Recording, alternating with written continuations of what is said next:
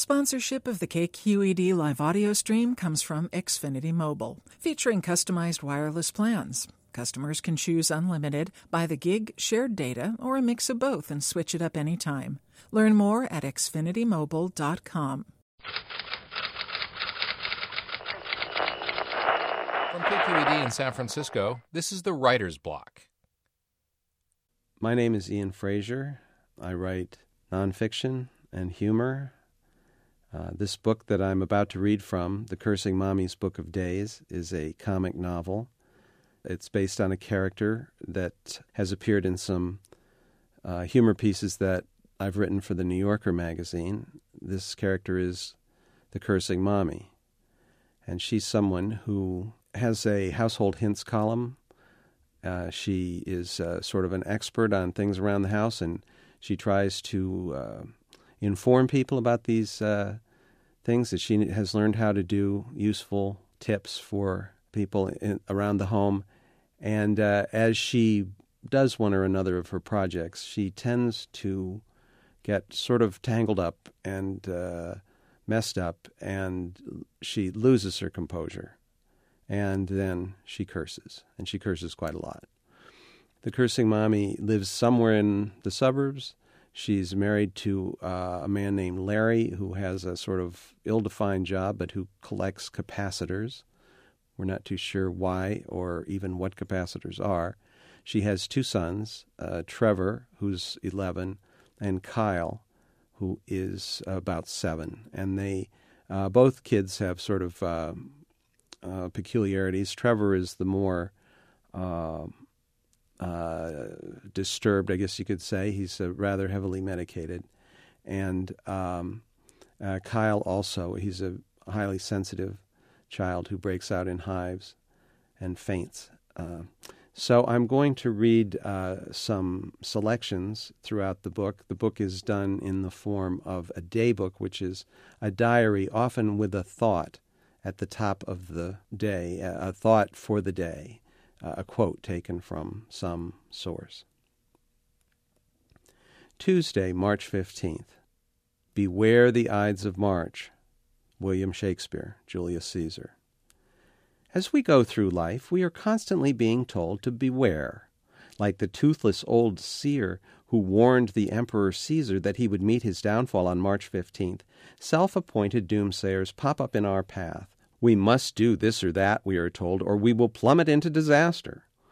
And we listen and we step frightenedly through our lives from one day to the next, expecting the worst, never sure we aren't doing the very thing that will lead directly to our wrack and ruin. Well, if all of you will pardon my French, forget that applesauce. As the Cursing Mommy, I hereby give you permission to jump off the waiting, quote, cliff, unquote.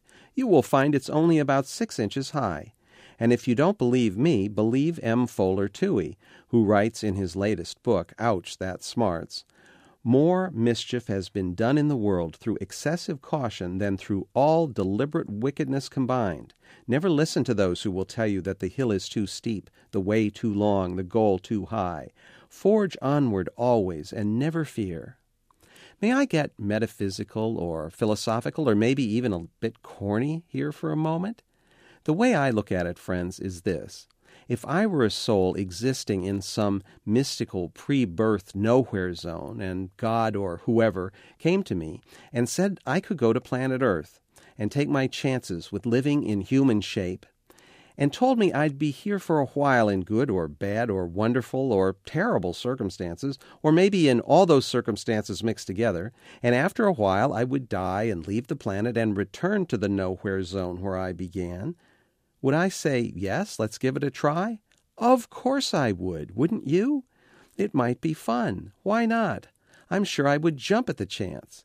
So, knowing we would have chosen to be here anyway, we should embrace with open arms whatever we happen to encounter in this life, and trample and stomp on obstacles, and not hesitate to curse once in a while when things go wrong, as, let's face it, they generally do.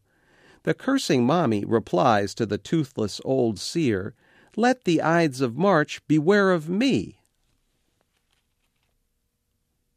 Monday, March 28th. With relief, I return to familiar routines on this Monday morning, the sounds of Larry's quiet sobbing and Trevor's groggy cries as I try to get him to move. Then the two of them and Kyle are out the door, and quiet once again reigns, and I can return to my kitchen table, my coffee cup, and you, my encouraging and wonderful unseen friends. When the cursing mommy fears she is losing her way in life, she sits down for a good talk with you, and feels better every time. Today, I want to discuss exfoliating. That's right, basic skin care, a subject few of us have enough time for in our busy lives. I was reading a supermodel's beauty tips in the paper last week, where she said her secret for a fresh complexion was drinking 14 12-ounce glasses of water every day. I am sorry, but with that amount of water, the young lady must be spending her entire life in the loo. Yes, staying well hydrated does provide a fresh and blooming look to the skin, but I mean, come on. Try drinking a few 12-ounce glasses of water and then sitting for 2 hours in a traffic jam with a car full of third graders on their way to the ice-capades. Your skin may look dewy fresh, but what good is that when your features are contorted in agony? The horrible sandstorm recently had me feeling so dry that I decided to exfoliate using a mild facial astringent to cleanse the pores and remove dead skin cells before remoisturizing. We have all been through that drill, and frankly, it is not what it is supposed to be. Your skin can become addicted to the process. I am not kidding. On this jar of extremely expensive moisturizer, whose brand name I will not reveal, the cursing mommy does not endorse individual brands, the consumer is told the skin actually eats the product as a food. Creepers, do you want a product your skin eats? Do you want to walk around with hungry skin on top of everything? That is just too science fiction-y. Tuesday, March 29th. Anyway, to go back to skincare, yesterday I finally broke down and used the Skin Eats It as a Food moisturizer just to see what would happen, and by about 9 o'clock at night, my face was starving. It wanted more moisturizer, and it wanted it now. I had just showered with a new volumizing shampoo, and it had volumized my hair to about 4 times the size of my head. In desperation, I slapped on a marvelous facial moisturizing mask I make in the blender using avocado, aloe vera, and a lovely fragrant Indian root called vetiver, with a smell that is wonderfully restorative and divine. Well, I covered my face with that soothing mixture and put cucumber slices on my eyelids to hydrate them as well. And as I was feeling my way back into the bedroom, I happened to knock over a night table, and that woke Larry. He sat up and looked at me and let out such a scream. I guess with the mask and hair I did look different, and I startled him.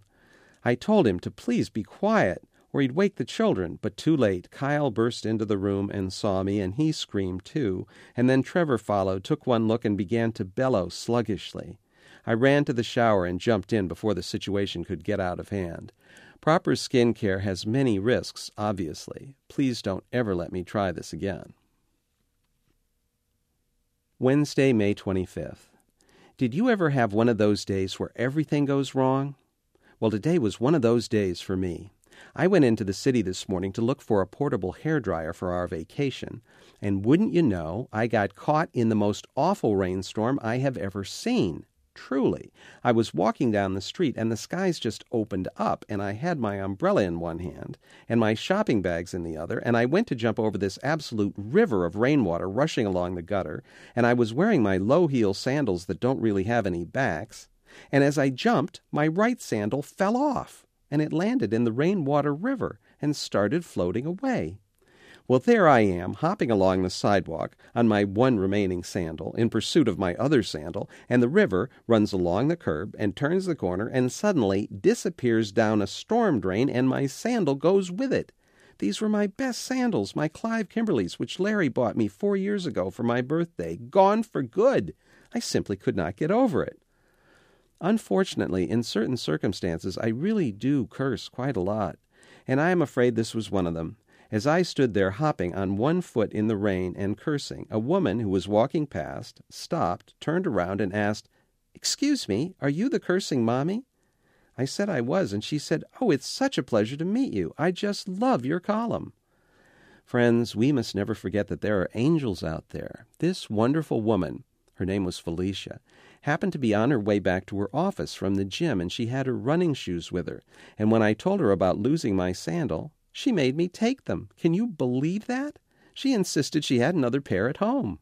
I asked for her card, so I'll send the shoes back to her right away. What a sweetie pie. Thursday, May 26. Yes, there are angels out there. This important, wonderful fact bears repeating as we go on with our lives that sometimes seem like unmitigated hell, crushing us into nothing for all eternity. Angels like Felicia and like you, my unseen friends, walk among us every day. Last night, as Kyle and Trevor were getting ready for bed, I told them the story of losing my sandal. I made them take their earbuds out and listen for a change. So they did, and paid attention with apparently thoughtful expressions on their faces. I finished my story, and they looked at me, and then Trevor asked, "What do you think was the loudest decibel burp ever?" Why do I even bother? Why do I go on?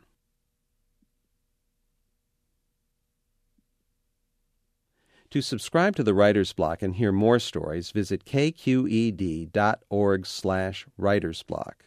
The Writer's Block is produced by KQED.